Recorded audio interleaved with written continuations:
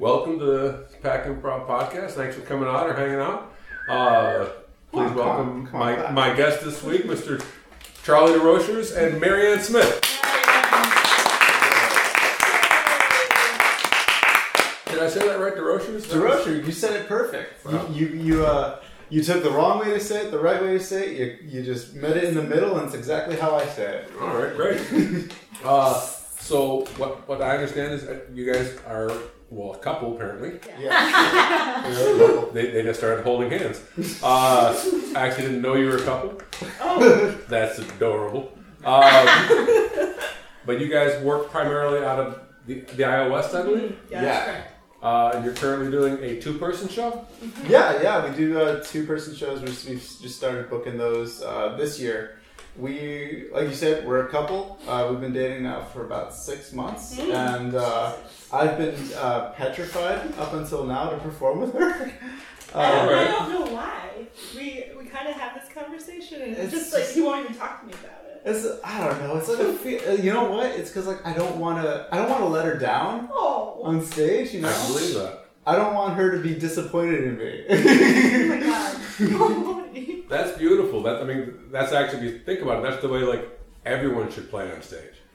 I actually remember there was a guy in Chicago by the name of T.J. Jagodowski, who one of the things I remember him saying as a way of saying it, I thought that's a really nice way of saying that. And it's very much toward what you're saying. Like you should play with the person you're on stage with, like you have a crush on them. Oh, well, right. Like you want to take care of them. You want to make sure everything goes well. So I can absolutely understand that fear.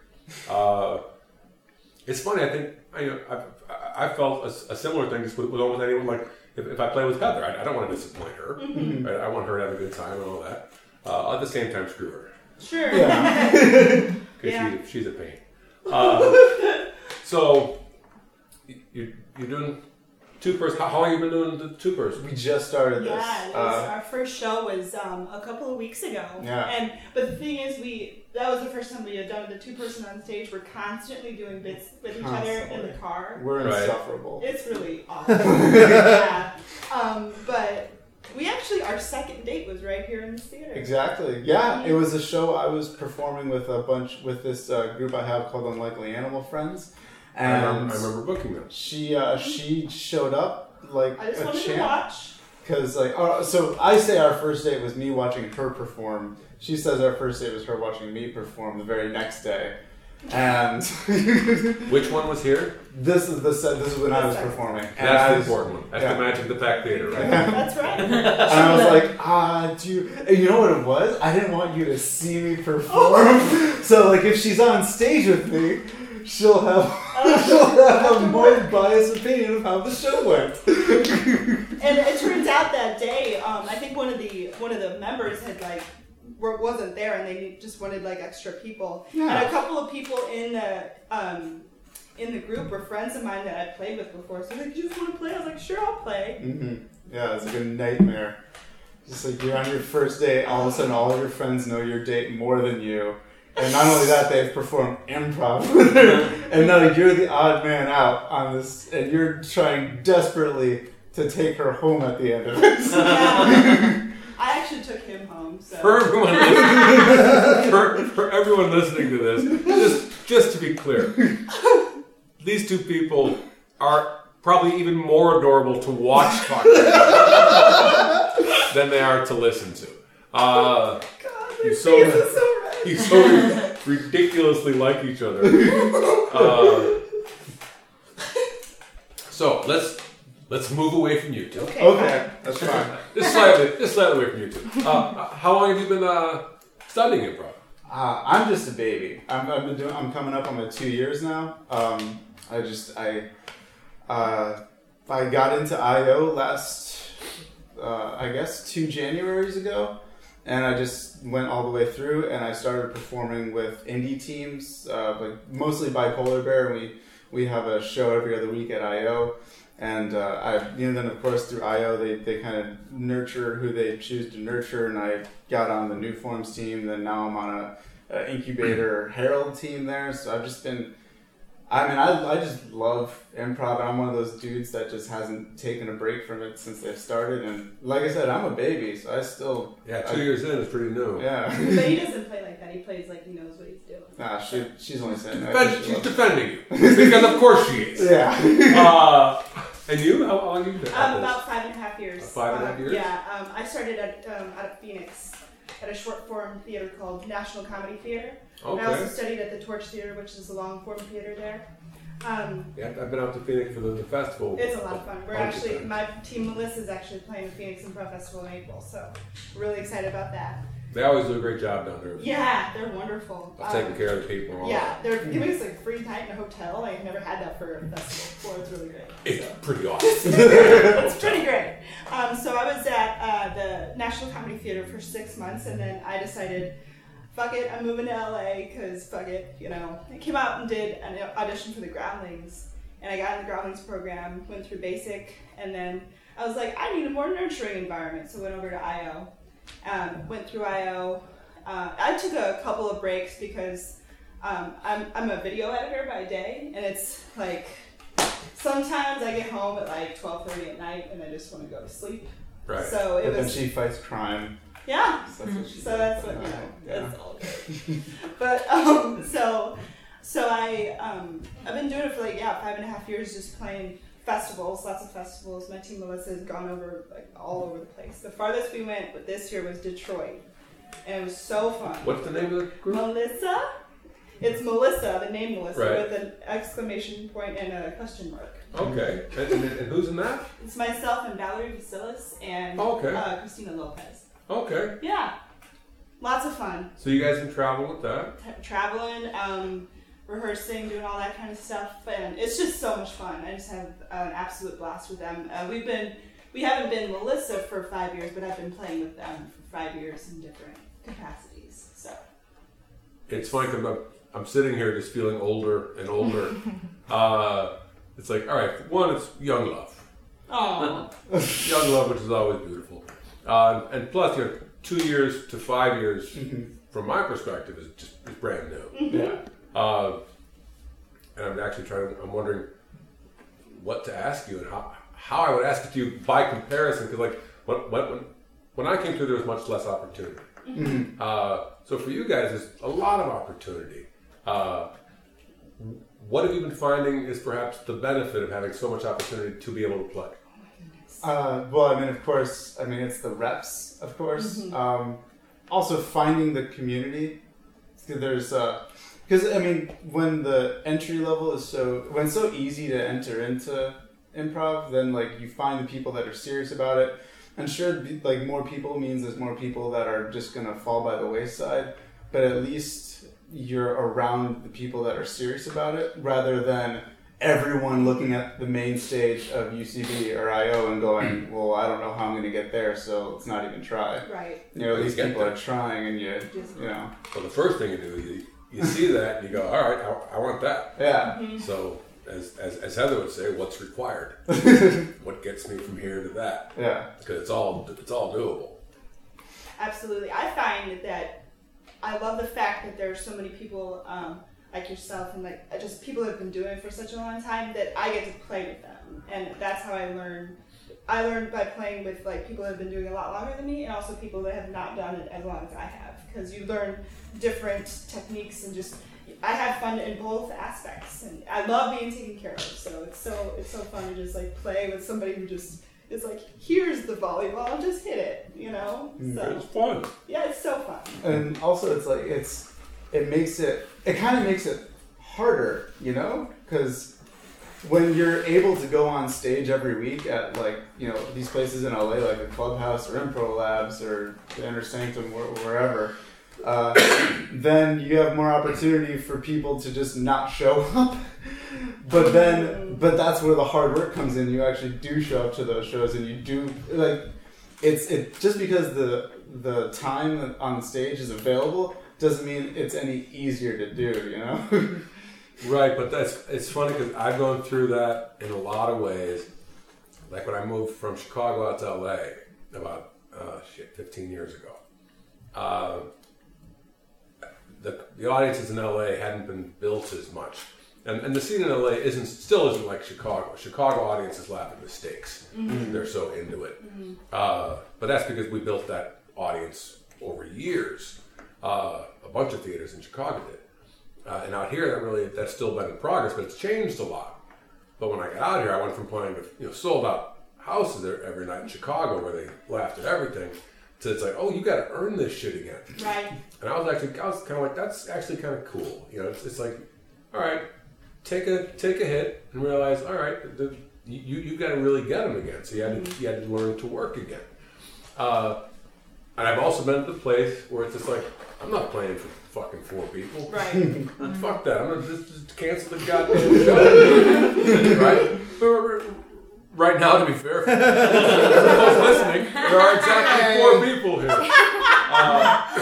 But we've done a lot of sets and shows here on the podcast. We're for tiny crowds, and I've always enjoyed it, and so much more so than when I was in the place when I didn't want to play for a small house. That was on me. That was in my head. Whereas now, like, we're gonna talk for a while, and then we're gonna do a set, and I'm just gonna have fun because that's my play. Yeah. Right. It's like you guys were saying, I think outside briefly, you were saying, like, this is what you do for fun. Yeah, that's what I was saying. Because like I said, we have like day jobs that kind of sometimes mine sucks the life out of me, and like I don't have fun. I come home and I'm like, God fucking damn it, like I just want to fucking drink or something. But instead of doing that, I make a healthy choice, and I do improv with my boyfriend. Exactly. So You can do both. you probably came to the worst possible for what you're talking about. Today on the podcast, Mary Ann learns how to drink. Now, you both also seem nervous, right? But you're fucking Miles Strong. But you say that to anyone. Thank you, but at the same time, I don't wake up in the morning any different. When I look in the mirror, I don't say, that's fucking Miles Strong. I say, who's that old fucking man who stole my young personhood? Don't awe that. And laugh at it. I'm trying to be funny. I don't want to get awed. Then fucking sad. No, we're just very excited. We're all in the same, thing. We all of us here at this table, we love improv. We love the idea of it. We love studying it. We love the play. We love thinking about it. This is what we do for fun. We're all in the same. I always see it as we're all in the same process. We're just at different places right now, and those places are all related because when I was 2 years in, it was a very different world than it is now. But I still remember a lot of it. I remember sucking for a long time. I sucked for a good solid 4 years.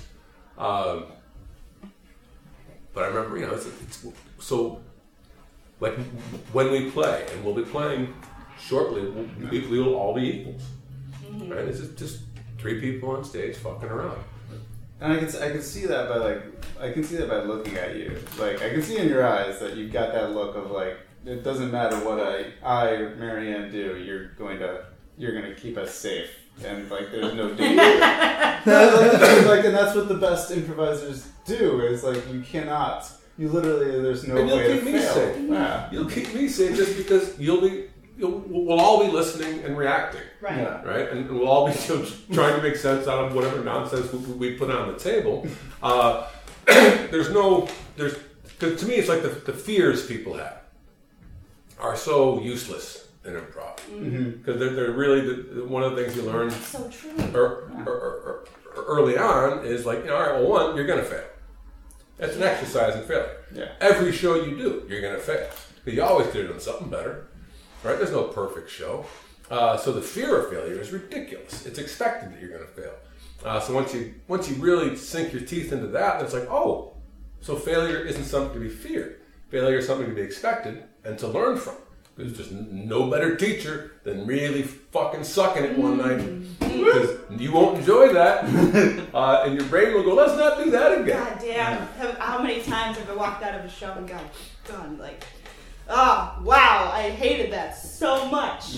And then the next day I do another show, I'm like, oh man, I rule.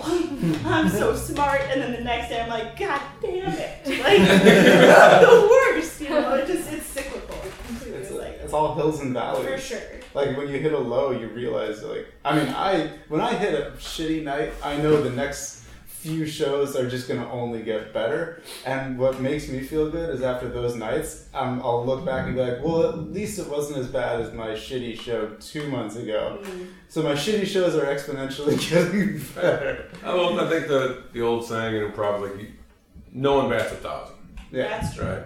But when you start playing, maybe you bat 50 or something. Yeah, you suck. You don't bat. Mm-hmm. First 2 shows I didn't speak. I got put in the Herald team. I did 2 shows, stood in the back line, took a bow, thanked my parents for coming. This is what I'm doing, Mom. But yeah, but you improve your batting percent. So so eventually the good outweighs the frustrating. Mm-hmm. But there's always, to me, if I'm not failing in some way every time I play, in my mind, I'm not risking. Mm-hmm. Because if I just do what I know I can do and play it safe all the time, then I'm not still moving forward. And as an improviser, you always want to be moving forward. I see it's a personal journey. It's like I don't want to. I mean, I'm definitely as good as I probably need to be, but not as good as I want to be. Because I see places where I can improve. So you keep working, you keep failing. And what's funny, the longer you do it, is you'll realize the mistakes we make are almost all the same. It all comes back to, I didn't hear something, or I over-invented. It's all the same basic mistakes we made. And it's fun because I wind up saying this a lot on this podcast, because I think all of that comes back to people don't listen because they're worried. And they over-invent because they're worried. And what are they worried about? They're worried they're not enough. At some level, they're worried they're not enough. So anybody ever cried on this podcast? Every time. For a variety of reasons. That's one of the primary lessons, I think. It was interesting. Me and, I think, Derek Miller were having a conversation last week, and he was talking about what's the future of improv. Because we still want to push forward. It's not done. And he was saying the future was a return to form, which I think is interesting. It's funny because my instinct was the future is to focus on the individual. Because I think the form or forms or whatever new form you might try to organize or structure is going to be there, but it's going to come down to who are the people doing that form. And I think the more we make improv about basically, fixing that part of us that is broken. That's what it feels like in a way. Like I remember, because when I started, I wasn't good, and in a way, part of me was broken. It wasn't working the way I wanted it to work, and so I fixed that. And in fixing that reflected back on my life. So I'm not sure. I still have a lot more thinking to do on that, but I like the idea of.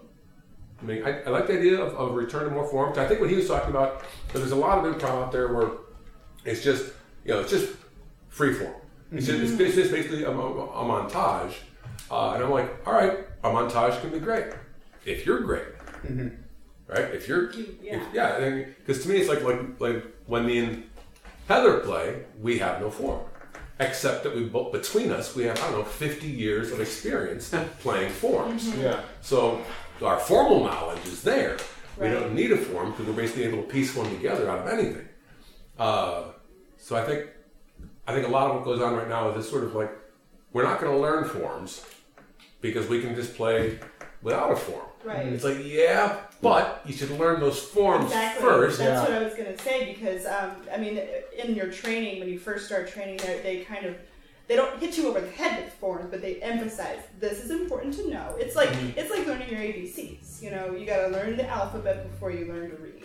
Yeah. So it's more like, hey, learn the Herald. Hey, learn Pretty Flower. Hey, learn this, that, and the other thing. But also remember that it's improv and it can kind of go wherever it wants. I remember being in a level 6 Herald class, and my teacher was Levin O'Connor, and we were doing a Herald, and I remember somebody stopped in the middle and was kind of like, this isn't, 2C or whatever the hell it was. And Levin was like, let the herald go where the herald's gonna go. You know? Like, it's like I think sometimes people forget that, where they're just so focused on, we got to do this beat, the next beat, and the next beat, and they're not like enjoying and being in the moment and being a part of like where this form is taking. Right. It's funny because this is so on my mind right now, just because currently in the community there's a bit of discussion going on about rules versus no rules. I think Ian Roberts just did a lengthy discussion on Earwolf. You can hear it on that.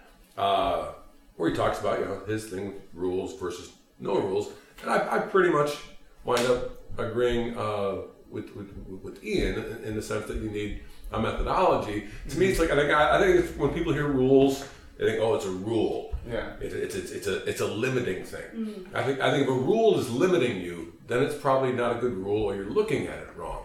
To me, and because there's no rule in improv that isn't breakable.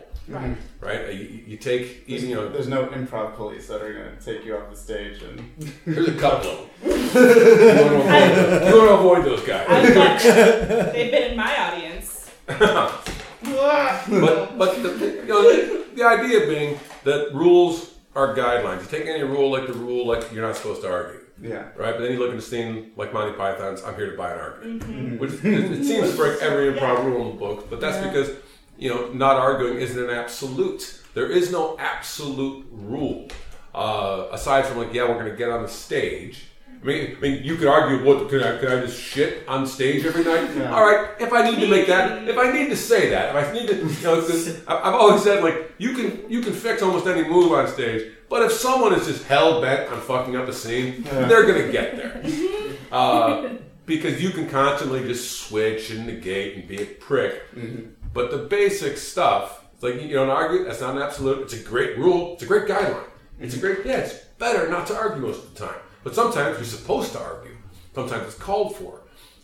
You don't want to be constantly agreeing with somebody. It's so fucking boring, Like, unless it's heightened. Yes. Well, it depends. What's the agreement? The agreement in that Monty Python scene is that this guy's not going to get what he wants. Right? That's the agreement. The agreement isn't the words. The words are actually working in support of this underlying agreement, which is this guy's getting screwed. Monty Python is the best. Yes, they are. Monty Python is the best. And I send an open invitation to anyone from Monty Python who wants to show up and do the podcast. But yeah, so I absolutely, I think most people who say, no rules are either good enough, maybe, where they already know a shitload of rules and have been informed by them, and their reaction is trained with them, that they no longer need to focus on them, right? Or they're people who don't know any rules and just don't want to learn them. Because to me, it's like if you don't know any rules, what do you do? Right. You get on stage and what? And to me, I think it's a semantic thing, which Ian was talking about in his podcast, I believe, which is it's everything's because if you say. You don't have to focus on, say the game. Everyone's afraid of the game sometimes, right? The game of the scene is confusing and hard. It's not at all. But it's like, no, just focus on your emotion. You just gave them a rule. You just gave them a guideline, right? Start a character with a physicality or something. All right, there's a guideline. There's a rule because that person has figured out in the past that was a useful thing to do. Right. Karen Bracci is like my favorite when it comes to this. That's her her go-to thing. Is like start with a physicality, and that's my thing. So it clicks immediately. So when she said that, that's exactly how I start every single one of my characters. It's just like or just something real small. Like I'm always smoking a cigarette or something.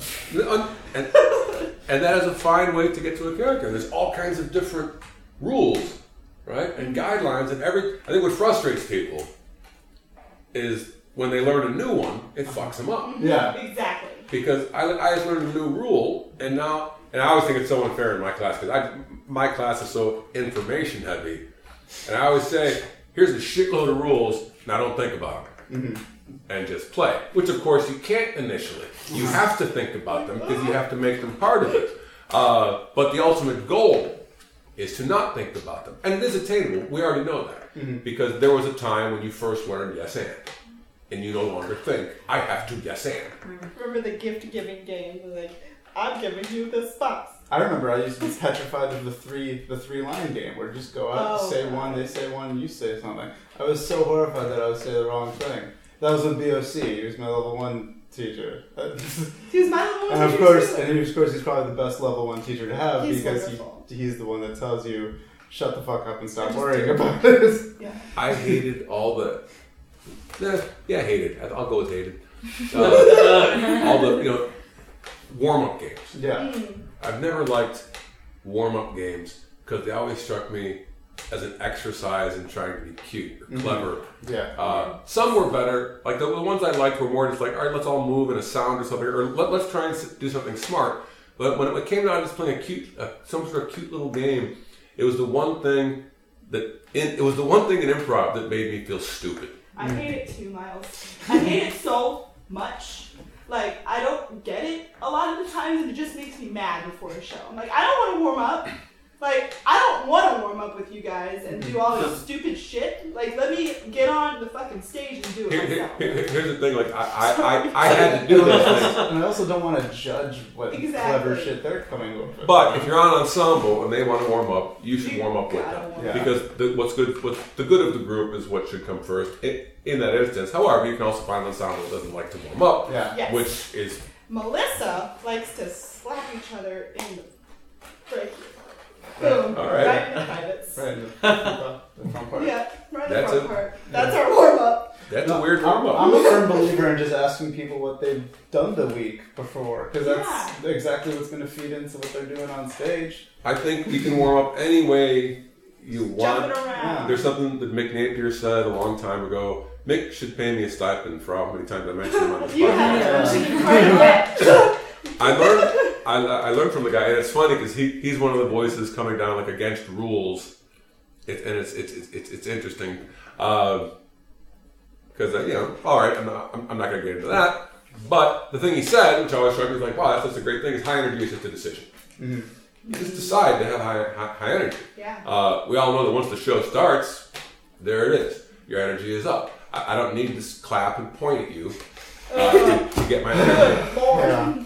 I like as someone who's sort of kind of in it right now because I'm still kind of going through that nurturing stage where they want to teach you all the forms, and I'm eventually going to make my way through your school because it's like the master's class. Everything else is like the bachelor's. Yes. Ooh. Well said, Charles DeRosa. But like a lot of people, I feel like one, they use the form as a crutch because they don't feel comfortable enough to go away from it. Like I trained in jazz before I ever did improv, and it's just improv but with your fingertips and your music. And like you have piano players that used to sing while they played because their vocals would influence what their fingers would do, and it all just comes out of your gut, and then basically practice and everything. And music's a great analogy because if you want to play jazz, Yeah. you don't start with, I'm just going to play some jazz, right? Because there's a whole shitload of theory and history and things to be learned. The instrument you happen to be playing for one. You don't just say, all right, now because basically, to me, jazz strikes me as a free exploration of an already established set of music. Like your music is set, it's math. Right? It's like, all right, but you have to understand all that before you can fuck with it. And so it has to be another simple way that says, all right, you want to get rid of the rules? Fine, just learn them all first. Exactly. Right? And learn what's useful to you. Some rules you will be able to, hey, that rule's not useful to me. That guideline doesn't work for me. Sometimes it's just saying it differently. Sometimes you want to hear start with a physicality or start in your environment. Sometimes you want to hear start with an idea. It's like whatever works for you right now, that's the guideline that you should go with. Right? And you try the other guidelines. You try them all. I think it also works the same way with like notes, like from an instructor. If you get a note that I once had an instructor say, if I give you a note and you like have a guttural response that you disagree with it, then you can like choose to ignore it, but know that I gave you that note. Right. So it's like, sure. Well, it's like the instructor may be right. Yeah. right? But you all you have to do is acknowledge that. All right, he thought that or she thought that, and then yeah, if someone said something to me and I had a visceral reaction, I fucking hate you. Then I think there's something. Well, there's something to that note then probably because one, it really pissed me off. At the same time, that person just might be a jag. That's for us to figure out. All right. Any questions before we do our set? Yeah. Hi. So I feel like right now where I'm at, so it can go either way. So if I'm in a class and it's like, this is what we're focusing on, and then two people go up and I can see if they don't get the note. Like I can be like, oh yeah, well that's what you should have done. But then I'll go up and I'll fuck up too. Or you'll be watching a show and easy for you to sit in the audience and be like, oh, that just got missed. But when I go up on stage, I still fuck that up too. So I don't even know how to ask this, but it's like, how do you not do that? How do you combat that? Like, we do a thing where we squeeze each other's hands when we see bad moves on stage or something. And I feel like I'm squeezing his hand, like I'm just. And I'm like squeezing right back, and like, but yeah, no, you can't. It's that kind of like cool, groovy thing of just like you're not. Like, yeah, you may see it, but they don't see it. And when you get on stage, you're going to make the same mistakes. But that's totally okay. It's the same reason why you don't go up to someone after a show and give them notes they didn't ask for. Because, we're all going to make those mistakes. And it's cool. I think it just comes from, like, being really comfortable with, like, just the way that you're playing. No matter what level you're at, like, just getting up there and just doing whatever you can. Because, like Miles said, you're going to make mistakes and you're going to fail. And it's, like, being okay with that is fucking huge, and it takes forever. I'm still definitely not okay. And that's when you have the most fun too. Yeah. Like when I have the most fun is when I say I don't give a shit if I'm going to make a mistake. I think my best improv show. That's funny. I'm going to do an aside. We actually met at an improv show that I was doing, and I was sick. I was so sick. I almost didn't even go, and I just didn't even care. I was dressed in pajamas and like my hair looked like crap. And I did the best show I've ever done. So it's like a thing of like not caring, I guess. Yeah. Which is funny because like there's another side, and Miles is gonna throw up a little bit in his mouth.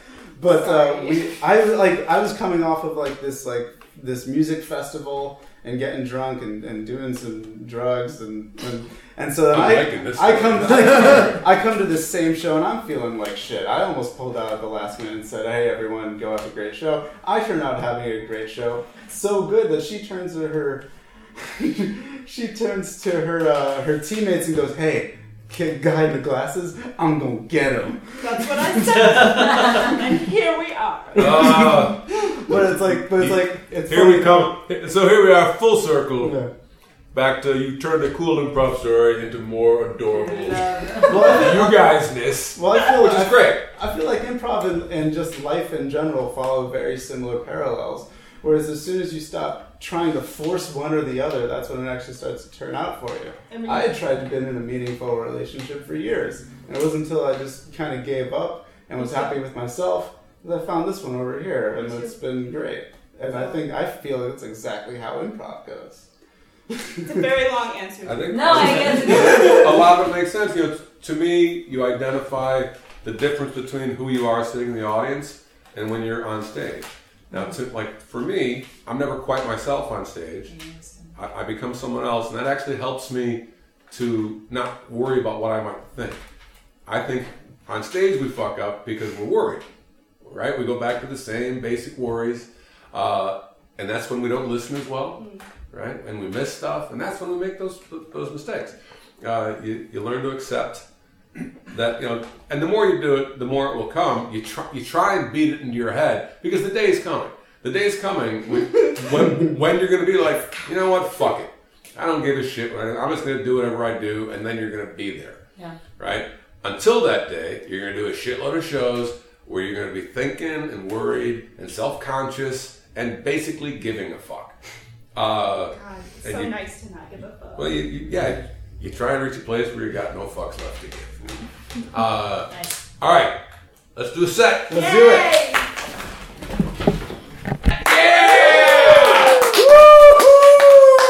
All right, what's going to happen is me, Charlie, and Marianne are going to do about about 25 minutes of long form for you, and I'll wait to get us started. A suggestion of anything at all. Caravan. Rickshaw. Rickshaw was the first thing I heard.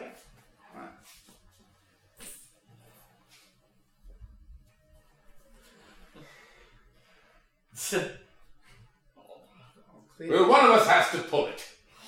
I shall try. I am not going to let a woman be the one to pull it. Hey, Oh, that's very high and mighty of you. I can Isn't do it? things. You're not going to I'm not volunteer, saying but you you're not going can't to do things. I'm just being a gentleman. You're clearly the weakest of the three of us. Yes. Make that pouty gesture. I never. All right. I'm the strongest, and I should probably pull the rickshaw, but I don't want to. That leaves you. That leaves you, Daniel. Well, goddammit, Craig, if I don't want to pull the rickshaw, why should I pull the rickshaw when you shouldn't pull the rickshaw? It's already been decided. I volunteer to pull the rickshaw. Daniel's pulling the rickshaw. It's been decided. I laid out a flawless chain of logic. Brought us to that conclusion. When we went triple on this rickshaw, I didn't think I'd be the one pulling it most days. By the way, I still have that money. Because there's no one here to actually pay for it, because there's no one here to pull the rickshaw. We're not supposed to be in here right now. So, quickly, pull the rickshaw, pull us away. Like, I don't know. I've never driven a rickshaw before. Does it have gears? Hey man, there's someone in the rickshaw. There's someone in the rickshaw store. Oh, God. Someone's taking the rickshaw. Thank God somebody's taking the. Someone's taking the rickshaw. Oh my God! I got. Listen. We've been trying to give the rickshaw away for. Why are you giving the rickshaw decade. away? No one can pull it. No one can pull it. No, we left it out in the rain that one time. Just rusted up. It's sad. You have a one rickshaw. Mm-hmm. And we just can't take care of it. A whole store, just one rickshaw. Don't even ask what happened to my dog. You can't. Now I have to ask. Why It I have died. to know. I kicked it hard. And we left it out in the rain. Wait. You said don't ask what happened to my dog because you kick it to death? Yeah. I can't have nice things.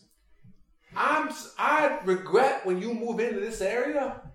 Because you take a whole store and you put in a one rickshaw. Mm-hmm. You have a dog. Seemed like a nice dog to me. I thought and you kick it to death. Yeah, because that dog was. You bad people. I thought this could be a Bad run. people. I really thought this could be a one rickshaw town, and There's No. thousands of rickshaws in this town. Thousands. No. You had a bad dream. You had a bad dream. You come here, open rickshaw store with one rickshaw. You should have seen what we did to our parents. Why do you keep saying things like that? Because I never know you did something terrible to your parents. What'd you do to your parents? We didn't feed them. You just stopped feeding your parents. Yeah, we actually took food away from them too. You terrible. They would go to the grocery store. You and terrible slap it people. out of their hand, and then our dog would eat it, and that's why we And then kicked we it. kicked it. Oh, you kicked the dog because he's trying to help the starving parents. You need to leave now. You leave the store. You leave this place. Lock. You just lock me in my own store. You come in my. I try to help. Tell you someone. What are you cutting or tying? What are you doing? Tying you up. She's tying you with a knife, a very Sorry. loose knife. Look. Kick. See, I stabbed small stabbings so you don't notice it until you've lost all the blood. Yeah. And then you cut lemons, and you. I learned years ago how to control blood flow. My blood does not flow right now. It stays still so it don't run out of my body.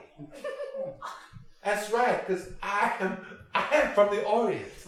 Somewhere unspecific in the Orient where we have a rickshaw. Oh, like Siam. And now I disappear. Oh. I'm still rickshaw seems broken. It's... Oh boy.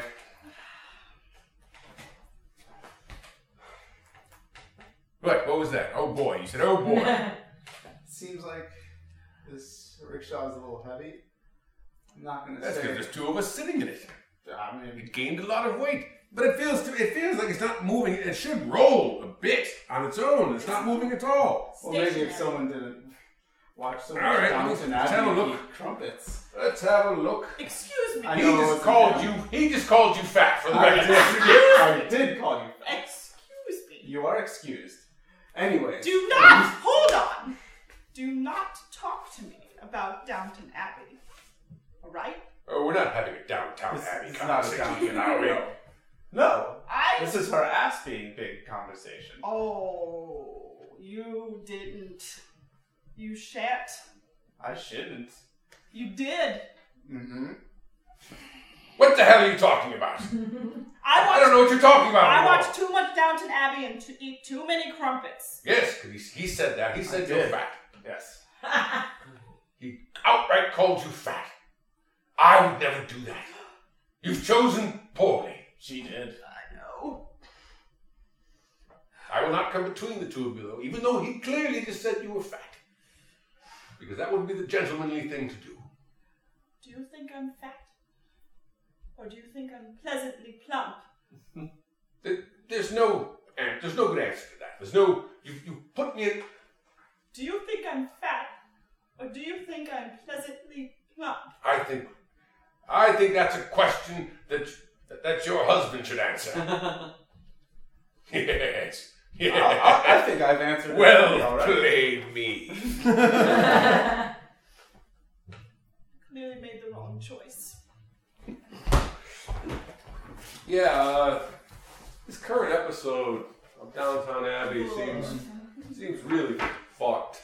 Well, you see, we've just tried to stretch the season out to a typical 30-episode arc, and gosh, darn it, if we didn't run out of ideas. You know, it's the sixth So- season, we're trying to end it. So three side characters who we've never heard of before Nope. go somewhere in China, Mm-hmm. open up a rickshaw store. Yes. Mm-hmm. No, that's wrong. That's wrong. I'm just trying to follow this again. See, what we're trying There to was do a is couple. There was an American couple that opened a rickshaw store somewhere in China with a single rickshaw. Yeah. Right. With three people, side characters from Downtown Abbey, went there, broke into that one particular store, True. and argued about who would pull the others out of the store. Exactly. Meanwhile, across the street, our American owners of said store are confronted by a really stereotypical Asian man. From the Orient. Yes, it's from the Orient. Yes. I think that feeds right into the way he was played. From the Orient. Has written. Yeah, that was racist. His portrayal was racist. His reasoning was sound. Very. That couple was horrible. The most interesting thing in there was what was going on with that American couple and the horrible things they were doing to their parents and their dog. And wouldn't you want to see another season of this? No. No. I would stop watching that show somewhere right after it started. I think I know what happened here. This is Downtown Abbey. It's not Downton Abbey. Downton Abbey has a different script. Downtown Abbey is the downtown version of Downton Abbey. I don't know what the hell It's you're the saying. fucked up version of Downton Abbey. Downton Abbey is a city, it's a place in England. Downtown Abbey is downtown. You get it? What show do we write for? I thought we wrote for Green Arrow. Oh. We're supposed to be writing for Green Arrow? I thought.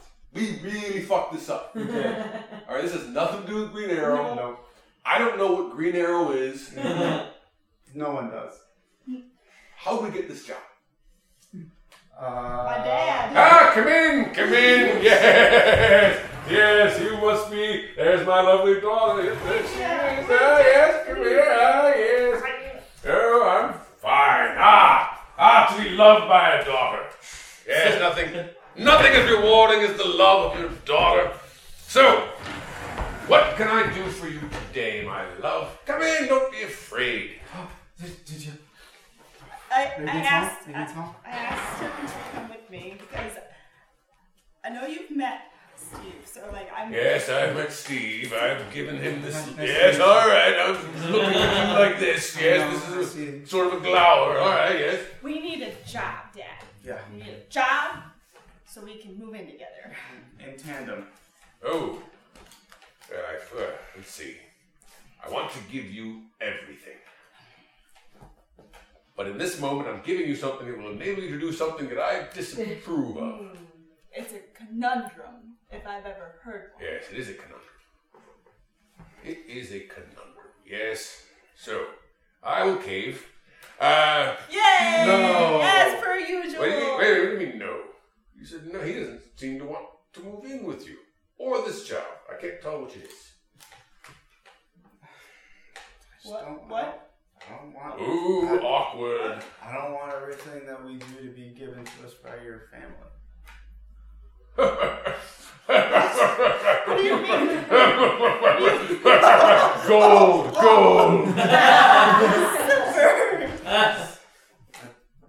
It doesn't seem right to ask your dad for handouts every time we need something. But that's what he does. Yes. Oh, there's a gold piece of gold. Thank you. Oh. I just ate it. I mean, this look isn't gonna go away if. Yeah. Yes. He looks at everybody like that except Because they're less than me. See, As are you. I am clearly. We had an ancestor. We'd have to go back quite a ways to find him, but he was perhaps something like you. He was the one who started everything that made us our massive fortune. He was a visionary. Yeah. He was a man to be dealt with. He was a man of innovation and Yes, thinking. absolutely. And he had perseverance and guts, and he had all the things. We that made- owe him everything. We owe him everything. I want to be that man. You can't be him. Why can't I be that Because guy? he's dead. I want to be that guy, but me. But we already have everything. Yeah, but I don't want to feed into you. I want it to feed into me and her. I want her to be separate from you, with me. You want her to be separate from... no.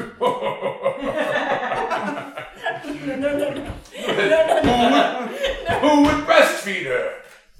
Well, I mean, she would just have to buy milk and get sustenance from like bread and meat. Oh no, my daughter doesn't buy milk. I had a pump installed into my chest. It's all right. That's probably enough breastfeeding for one day. I don't know. I feel like you're not going to respect me, and you're not going to let me be with her until I do something on my own. Oh, I could never. No, you've got it all wrong. I'm going to pull out a check. All right. I'm not going to fuck you. What? That's where that was going, right? That was not where that was going. I would not. All right. How did you get that's where that was going? I just figure whenever rich people pull out checks, they want someone to fuck them. Why would you think that? Because I was raised in downtown by the Abbey. Downtown by the Abbey, or downtown Abbey, or Downton Abbey? No, just downtown by the Abbey. It's downtown. This is all the people that couldn't get into the parish, and then they went by the downtown. Doesn't anybody understand the difference between downtown and downton? No, we don't. Apparently we don't. Alright, this season's worse. This season, it doesn't make any sense. At least the other one was racist. This is just stupid. They just, how did they get rich? Right? Where did all that money come from? What did that guy do? Why is this guy still objecting to it? It's like, actually, he makes a good point. He vomits gold. That doesn't make sense. And David's told him answers every question you just had. It's a fantastical notion. Yeah. This is a fantasy world where dreams can come true. No, I'm out. I'm out. Are you trying to say you don't? I'm not writing for Downton Abbey or Downtown Abbey or Down by the Abbey anymore. You don't believe in making people's wildest wishes come to fruition. You don't believe in whisking them off to a magical land where their lives aren't horrible. That's not what happened. That's not what just happened. And the at biggest of problems are in actuality just tiny. That's not what happened at all, right there. That's not what happened at all. You had someone being offered everything and saying no to it. But I think he had damn good reason to say no to it. He did have good reason to it, but It's again, that's not what you're saying right now. It's like, hey, I'm going to give you free room and board. All you have to do is let me chain you and work in the cotton field. That's like... Yeah. Top me off.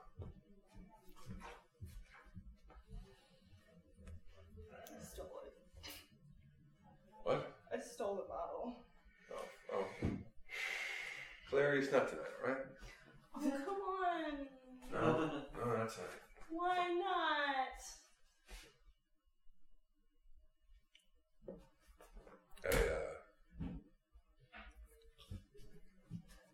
I buried my father today. Oh, shit. Oh, I'm sorry. Jesus. I didn't even know your dad was sick.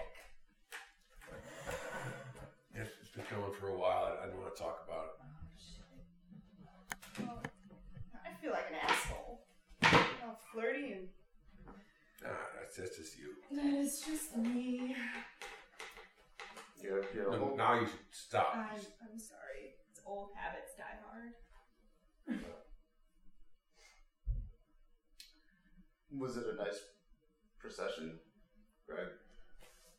A nice what? Procession. Was the funeral nice? Was it what the old man deserved? It was. Not a lot of people showed up. Well, We would have come. I wouldn't want you there. Why would I want you there? What? because we're your friends. We're your friends. You people I know from this bar, all right? You're all right. You're not really. I mean, we're not really. Let's be real. We're not friends. Well, What's my middle name? What's my middle name? Yeah, you don't know. Jay. That's what it says on your credit card. All right. Fine. You know my middle name. You read it off my credit card. No, your birthday's July 5th. Why is everyone reading my ID? Why is everyone see my ID and my credit card? All right. That doesn't mean you know me. You're an organ donor. Like, That's also on my ID. You're certified to drive a truck, but that's just because you. You're listing information that can be found on an ID card. All right, that's on my driver's license. well, your favorite song is. All right, good luck here because that's not on my driver's license. Favorite song is Rolling Stones' Satisfaction? No, that's not my favorite song. That is your favorite song. No. I will tell you this: you always tip $2 every drink, even if you get a ginger ale. That's just good manners. No, well, not everyone has the decency to have good manners these days. All right, again, you're listing things that you found out about me in this bar through transactions. You always stay the night and make me coffee in the morning. That's because I drink too much, all right? And you and I hook up a lot. But not tonight, all right? I just buried my father. I don't want to wake up with you. It hurts, man. Sorry. Shit. It's okay. What? It'll be okay. You won't remember this tomorrow. Oh, Wow. Damn. I know your dad's dead. Yeah, that's Because I just told you that. Something I didn't learn from a transaction. You told me that as a friend. Not really. I basically said that and then said we weren't friends. That's how that went. Yeah, but you tell your friends you're not friends all the time. No, I don't. It's like You've never met my friends. I don't bring my friends here. All right? Here's an escape place for me. some place you go to get away from things. where everybody knows your name. Let's not do that. Oh. Seems like we may be your friends away from friends. Sometimes people compartmentalize. I come here to get away from my husband. You're married? Yeah. 27 years. There's things you don't know about me, too. See? I'll go again on that. Yeah, I got way ahead of you. You buried a dad. You are getting drunk today. I have to go. It's my kids. You have kids? I mean, I've got 3: Bobby, Jane, and Steve. They need their mom. Yeah, probably do. I'm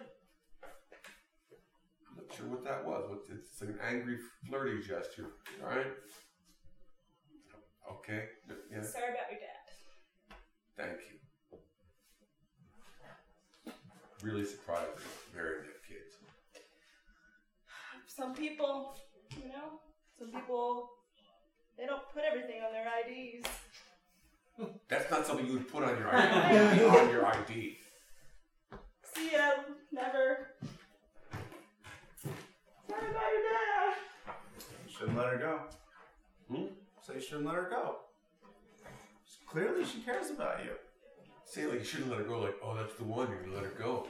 She's married. She has fucking kids. We fuck a lot. Yeah. And that's just wrong. And she cares enough about you to not let all of that get in the middle of it. No. That is not caring about me. That is not caring about the people she should be caring about. Let's not assume that she's a bad mother or bad wife just because she has sex with you. We don't need to assume it. She is. By what standard? She's always fucking here. She fucks me a lot. I'm not her husband. They can have an open relationship. You don't know what they go through. Seems like you're projecting a lot of shit right now, man. No, I mean, look, I buried my dad.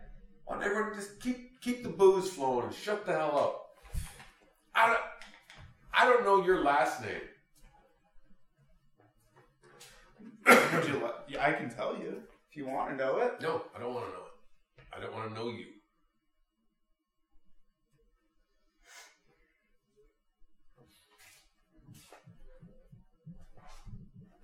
Sometimes I'm afraid people don't exist when I don't look at them.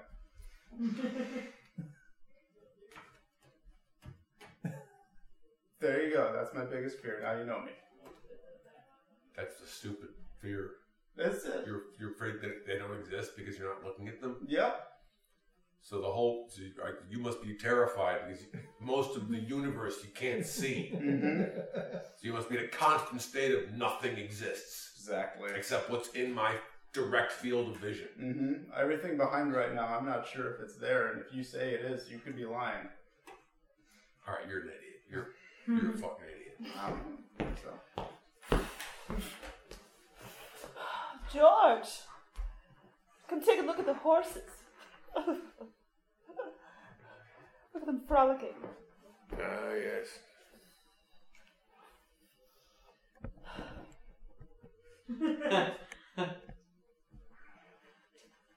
We should make love. Oh, hi, Mom, Dad. Okay. Fuck you. The horses are frolicking again. Yes, they're frolic. Yes, I was this close. I was this close to fucking this frigid shrew of a mother you have. And then you timed it. You walked up. Hi, Dad. Father, You're never out here. Why'd you come out here? just wanted to say hi. Darling, he loves you. No. Let him. You know, I stole your mother from a man who called her fat. It's true, all those years ago. I could have been a different woman. I'm sorry, son. I'm sorry that you got a fat gene. You're a fat little man. But that's all right, because someday someone will come steal you away from someone else. Even though you're fat. Mom, you said I'd grow out of it. Like she did? No.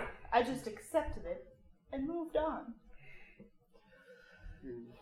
I'm fatter than that horse out there. Move on, son, so Look at that fat horse. Mommy and Daddy can continue getting turned on by the horses. Now that's a season. That's a fucking season. We did it. As I said!